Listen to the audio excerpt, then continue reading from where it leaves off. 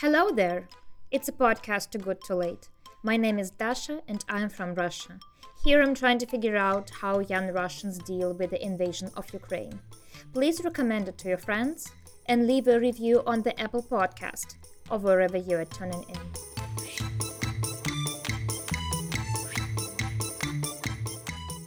For this episode, I talked with Lira. She is 23 years old.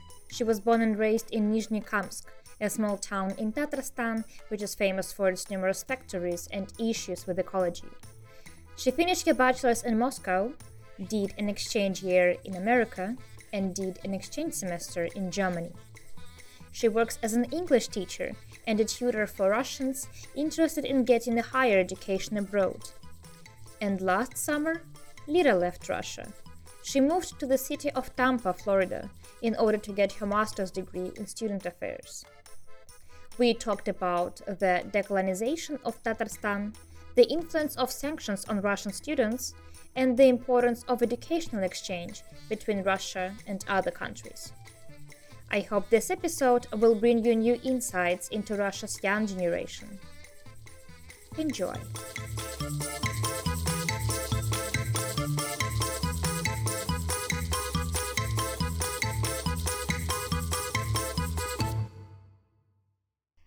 Thank you so much for agreeing to participate in this interview. How are you? I'm actually feeling great. I haven't slept the whole night. I was preparing for my students. And I also wanted to say something before we even start that there's so much stigma around people who claim to be teachers, professors, especially when it comes, somehow it all boils down to like the English language.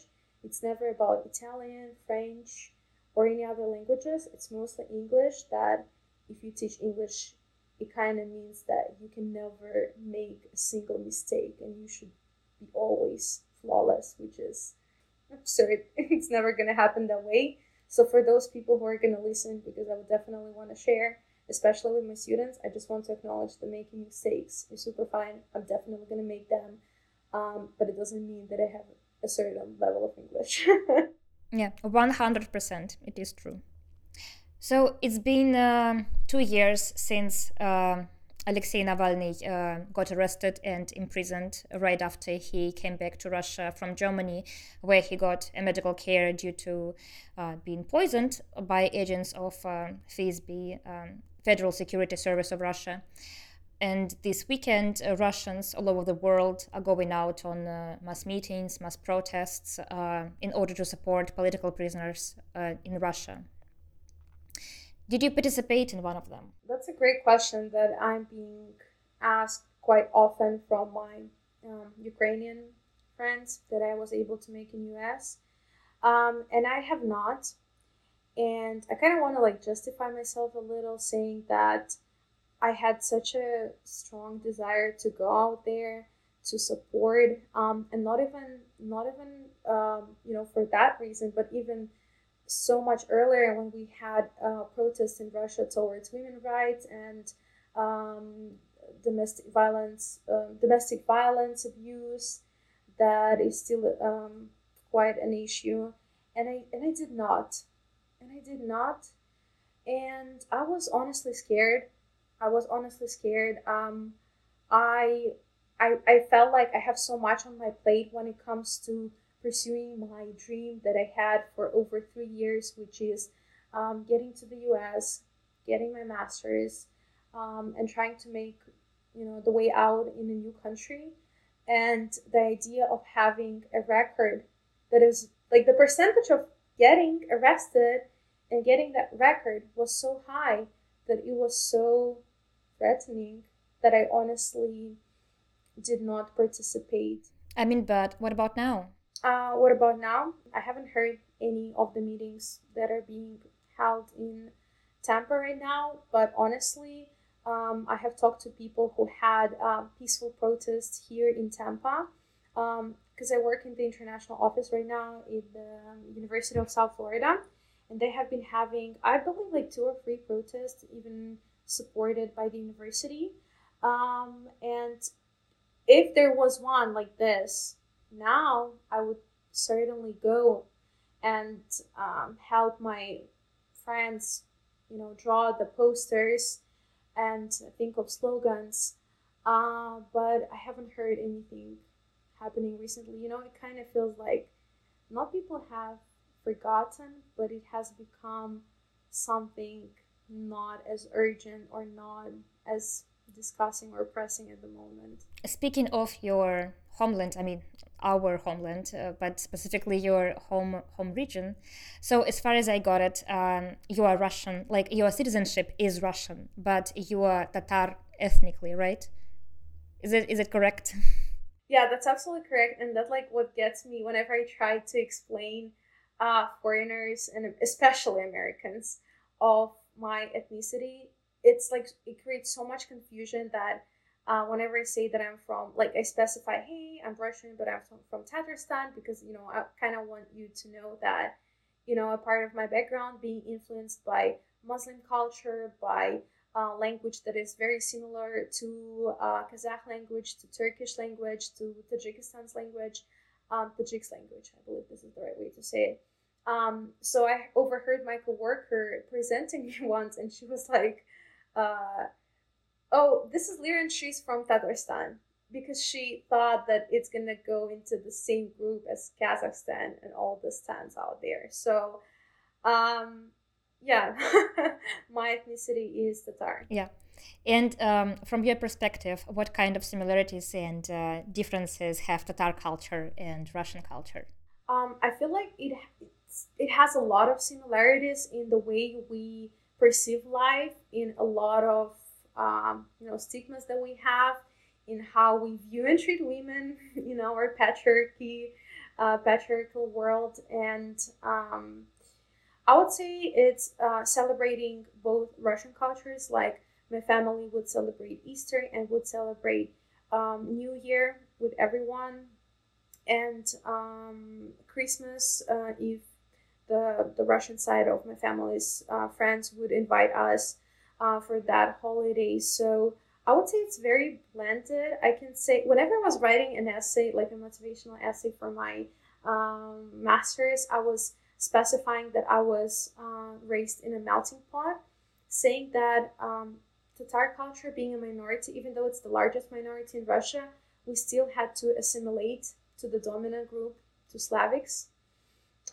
So mostly I have started reading about oppression of Tatar people that has been historically there, but just people are not ready to acknowledge it as much. And same goes to other Russian ethnicities that have and still are oppressed. And also in terms of religion, how do you identify yourself? I identify ethnically. Ethnically, I say that I'm Muslim.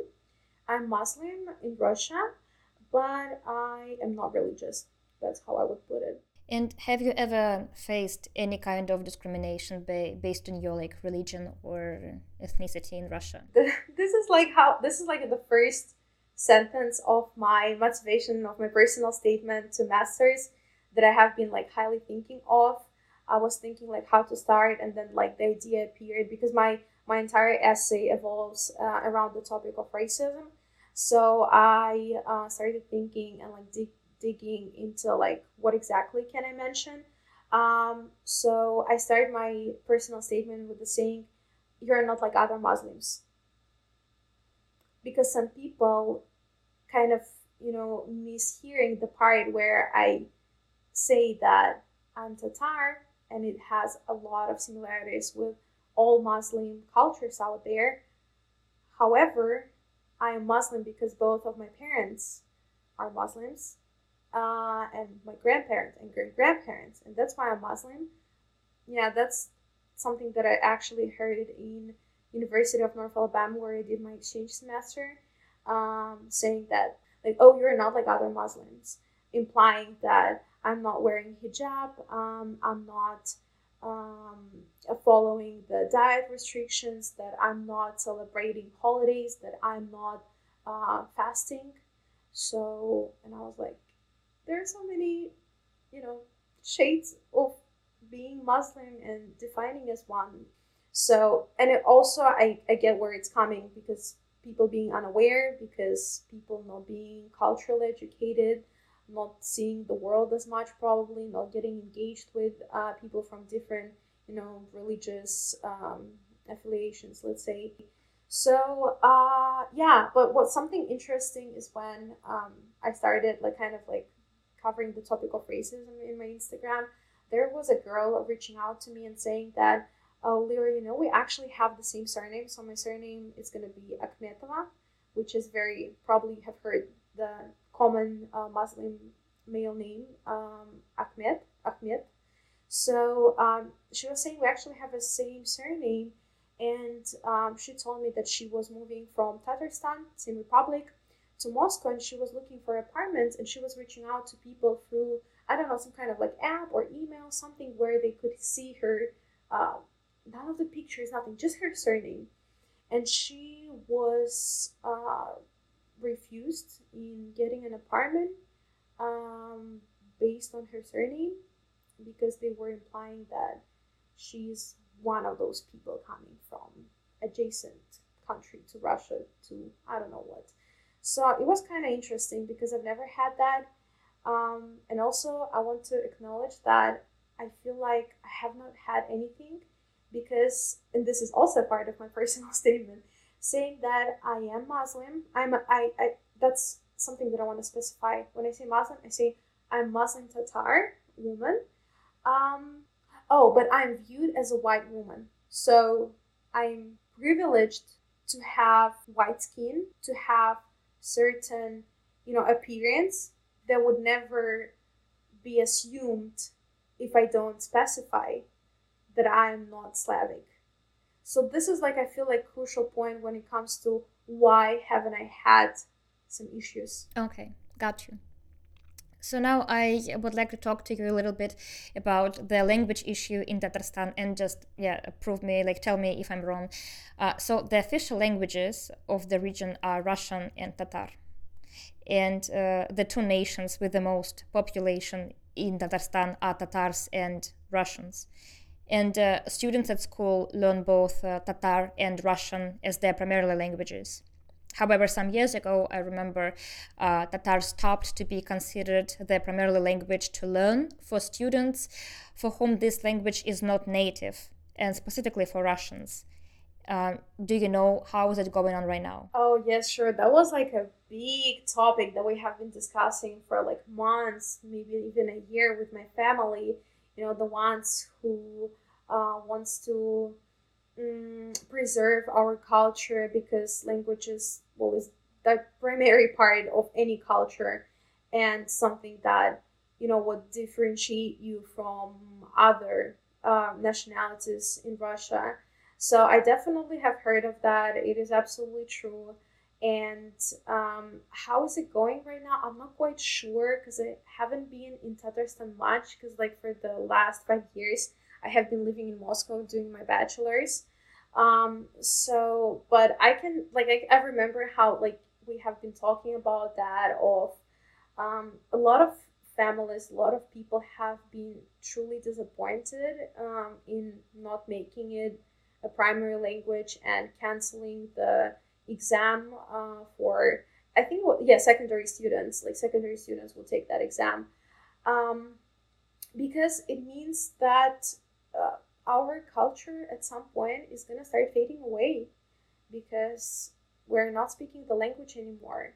And the only thing that we have as of now of, some of my friends who still live there is using this language when you talk to your grandparents, or even not grandparents, depends on the family, but maybe grandparents. So it's something that it also depends on how how geographically are we placing it, because in Kazan you would see Tatar signs, you would still see a lot of Tatar culture when it comes to language. For example, if you want like an excursion, you will be provided English, Russian, and Tatar as a third option. And it's always nice to get back and like to see that the language exists still on like some signs of the supermarkets. So so it's still there when it comes to signs, when it comes to like some small attributes, which is great, but I wouldn't say that people mostly talk Tatar. I don't talk this language, and I've never had been talking Tatar with my friends when I was going to high school. So like I'm 23, so throughout these 23 years, I don't remember me and my friends meeting and like talking in Tatar language or any of that. Okay, um, and your experience, like, did you learn Tatar at school on a mandatory basis? Yeah, it was a mandatory basis. And what's interesting, in schools we have like, I feel like it was like a test that you take in secondary school. You take this exam that determines if you go to Tatar group or if you go to Tatar/Russian group, meaning that the intent of the program is going to be a bit different. And I actually was always trying to make my test worse, so I would go to Tatar/Russian group, so that it would be easier for me to get an A, so that like the system would work in my favor. But it was hard because everyone knew each other. They knew who my parents were. My surname spoke for myself.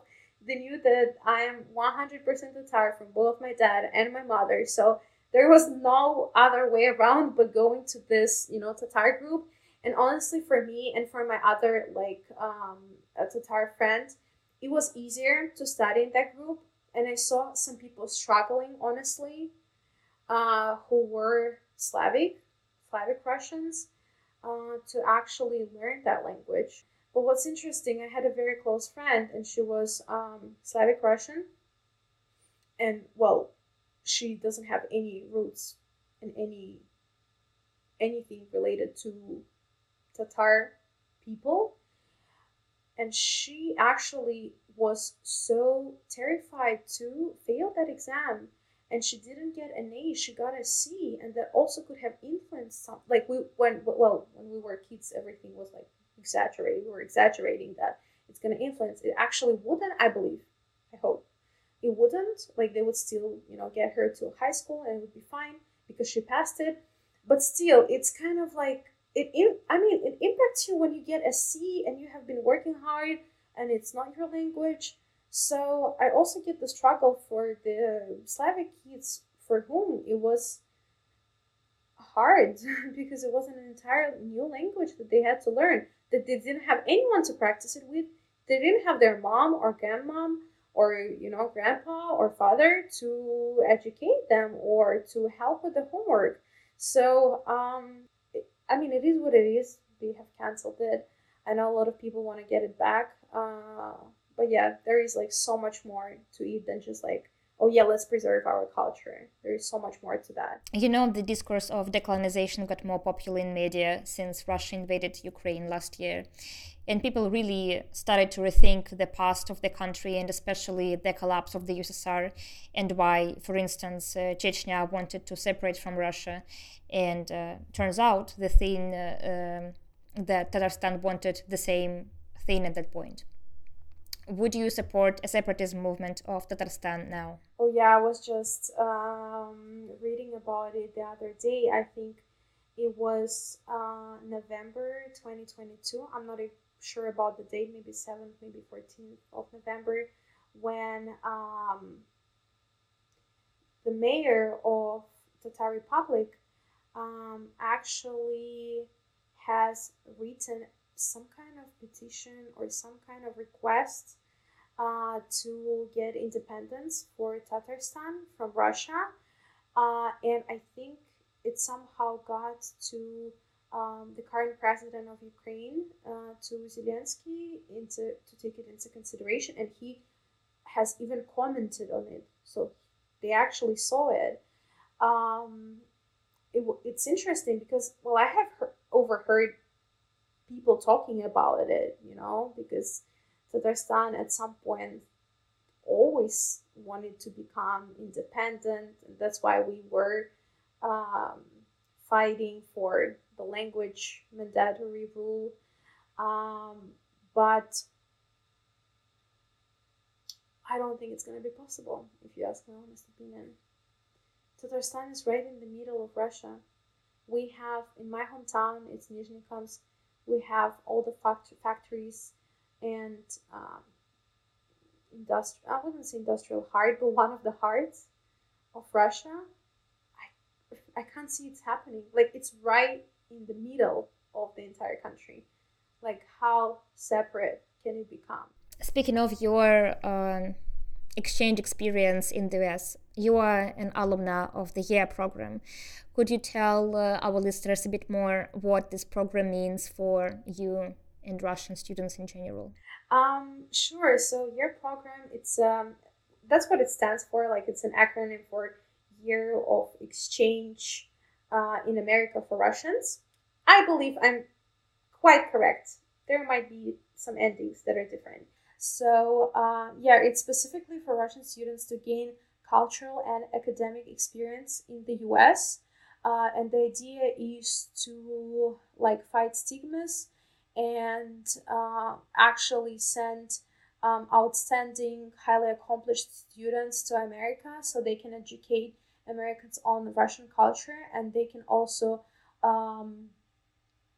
absorb some parts, traditions, some peculiarities about America and bring it back to Russia.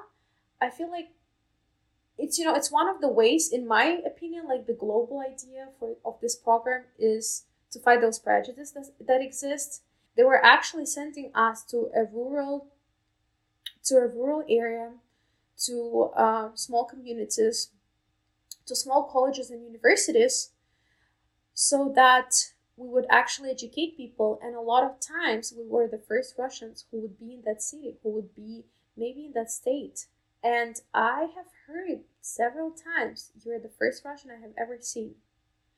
And obviously, after that, million questions, all the stereotypes, how cold it is, my favorite question, how cold it is, or do we actually drink vodka from the age of 5, 6, 11, 12, and then like you count years. So when I was a scholar of this program, we were placed in American host families for 1 month. After that, we would live in dorms for 1 year, and there were mandatory volunteering hours, so we had to do, I might be mistaken, around 20 volunteering hours per semester. No, I feel like it was a little bit more, maybe 200 volunteering hours. Anyways, it was like some sufficient amount of hours so that you can actually get the idea of what volunteering is, because American society is mostly based on volunteering and helping others and community. So we also had a rule that we had to take one required class related to American history, American government, anything to that, so we can get educated, because the idea was for us to get back and talk about it, right, of how it is. Taking some government-related classes, history, government-related classes, and everything else was pretty much up to us. Whatever we wanted to pursue, we were free to choose. And the best part of this program is that it covers everything. When I say everything, I literally mean everything. That was the only time, that was the year that I never felt like I should be worried about something. They kind of created like this bubble, of you being privileged for this 1 year, when you actually stopped thinking about those, like if we talk about the Maslow's pyramid of like needs that we have, they covered first 2 steps, maybe even 3 steps, like socialization was also the part. So they created like this amazing bubble where all you were thinking of like, oh, what video can I take? Or how can I talk to people? How can I write? You were actually at that point where you were thinking, how can I self-develop? So after spending an exchange year in the US, you decided to do masters in the US. So why did you choose to continue your education there? So one of the primary reasons, because I was familiar with the culture, because I had great experience, so that all kind of influenced that. I also have had a boyfriend that I met in America, and it was kind of like that dream to get back together, and like kind of was like, okay, what are we thinking? Like it should be US. And also, all the other countries would require an additional language at a relatively high level. And that's what I realized only when I had my exchange experience after the US experience in Germany. Because this was my biggest stereotype and myth that I had, that I was 100% sure I will go to Germany and I won't need knowledge of the language. I was like, it's Europe. They're all going to speak English. How dumb I was. No, absolutely not. And I realized that it's hard. Like, you have to learn an entire new language within the 1 year, maybe even less, at level of at least B1, but it's better to have B2, C1 to be able to thrive in that country, to be able to communicate and read and like know documents that you're signing for the leasing of your apartment. And it was, for me, it was a big no for European countries. And also the other reason was the choice of my master's program. This program doesn't exist anywhere else but US. It's called Masters of Education in Curriculum, it's called Master of Education in Curriculum and Instruction with emphasis in student college affairs. So, simply speaking, they teach you how to become an administrator and manager within higher education. So in order to land a place in American university, you were applying to numerous universities there, and not only during the pandemic of COVID-19, but also during the ongoing war in Ukraine. What did you do? Like, what did you need to do to apply, and how sanctions hit your process of enrollment? Sure. So the process for applying is pretty similar to all the American universities. When you're pursuing master's or PhD, it's usually your CV, personal statement, maybe additional personal statements, maybe a writing sample of your research work, then 3 recommendation letters from, 2 professors and one faculty, not faculty, and one employer that you have ever had in your life, and and your transcripts. So that's what you do. That's what you complete. And the war in Ukraine happened exactly when it was actually the day when I got my offer to the university where I am. It's interesting. I woke up, started reading news, didn't know what to do, started crying, felt like everything is, that my dream is so far away, that I'm not going to get an offer, that I was like thinking, what if someone is going to be subjective? What if it's going to influence? I get my call from, I got a position at the international office, and the lady, my supervisor now, was unbelievably aware. And when she called me, she was like, Lira, I know this happened. How are you feeling? Are you good? I was like, empathy for Russians is not as common right now. And I get why. I absolutely get why it is not common. But it felt so good at that moment when I thought that, like, something that I have been working for 2 years is never going to happen. And then she says, I actually wanted to tell you that you got in, and we're ready to wait for you if you're not going to get your visa for 1 semester. And please reach out to me if you ever want to talk. I know that, it can be hard for you. I know that a lot of things are going to start changing. So just keep me updated. We're waiting for you here. And we would love you to become a part of our team. I was like, oh my God, it was the great university. It was that moment I was like, I chose, it was the right choice for me. I was like, that was the right choice. Hearing that, getting an offer felt like I was privileged to have a way out, and starting it in advance, feeling like, what about everyone else in my family? So I'm going to be the one making out. What about my friends? How is it going to affect them? These were first thoughts that I had. When it comes to sanctions, the main problem was with credit card. So what the problem that I had was like, what am I gonna do when I'm gonna get here? Like, what card am I gonna use? Will I be able to send money to my family? And a lot of students who were in the US that I was talking to, they were like, we're not sending them money. Like, there is no way. Like, we don't know what to do. Then, another thought, like, my sister is in Czech Republic. Everything just started aggravating. But I was able to make it. Cash was the way out. I still don't have any cards, so it's mostly cash and the amount that I make here as a graduate assistantship in the as a graduate assistant in the international office. So I feel like, sanctions were not as bad as they have become months after.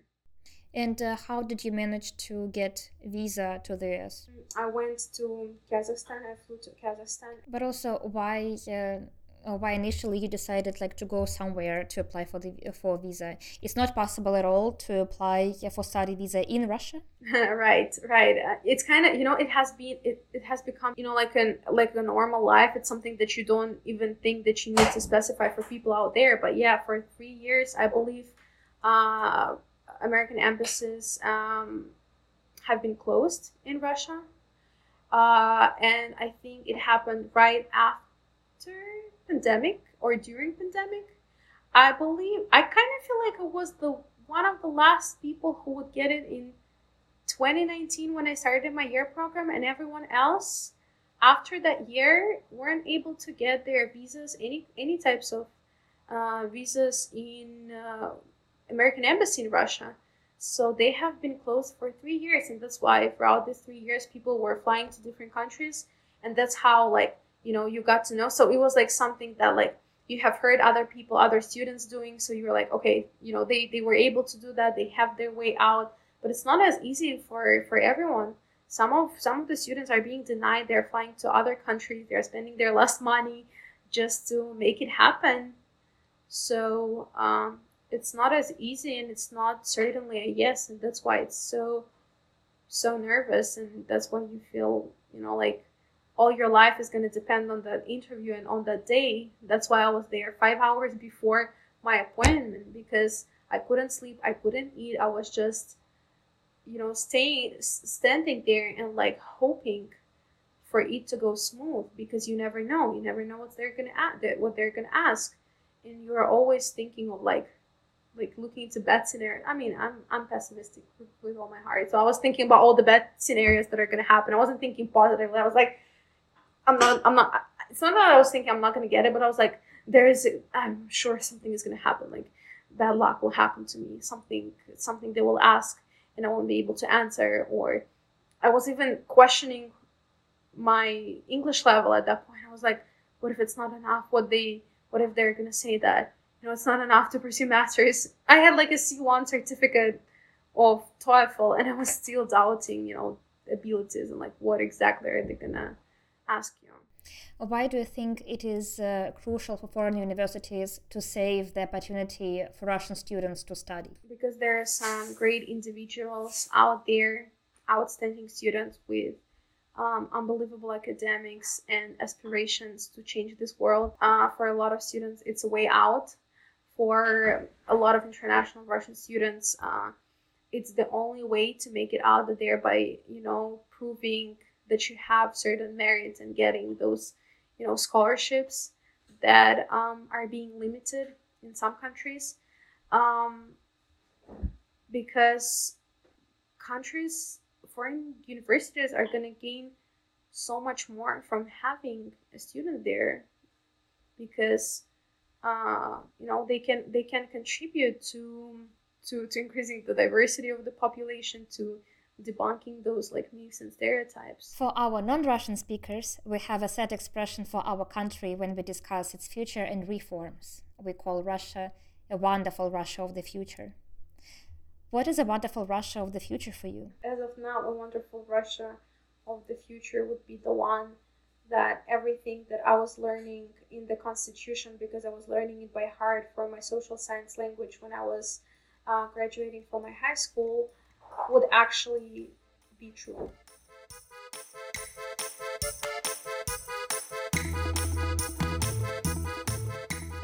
You were listening to the Too Good To Late podcast. If you liked this episode, don't hesitate to share it with your friends and leave a review on the Apple Podcast or whatever platform you're using.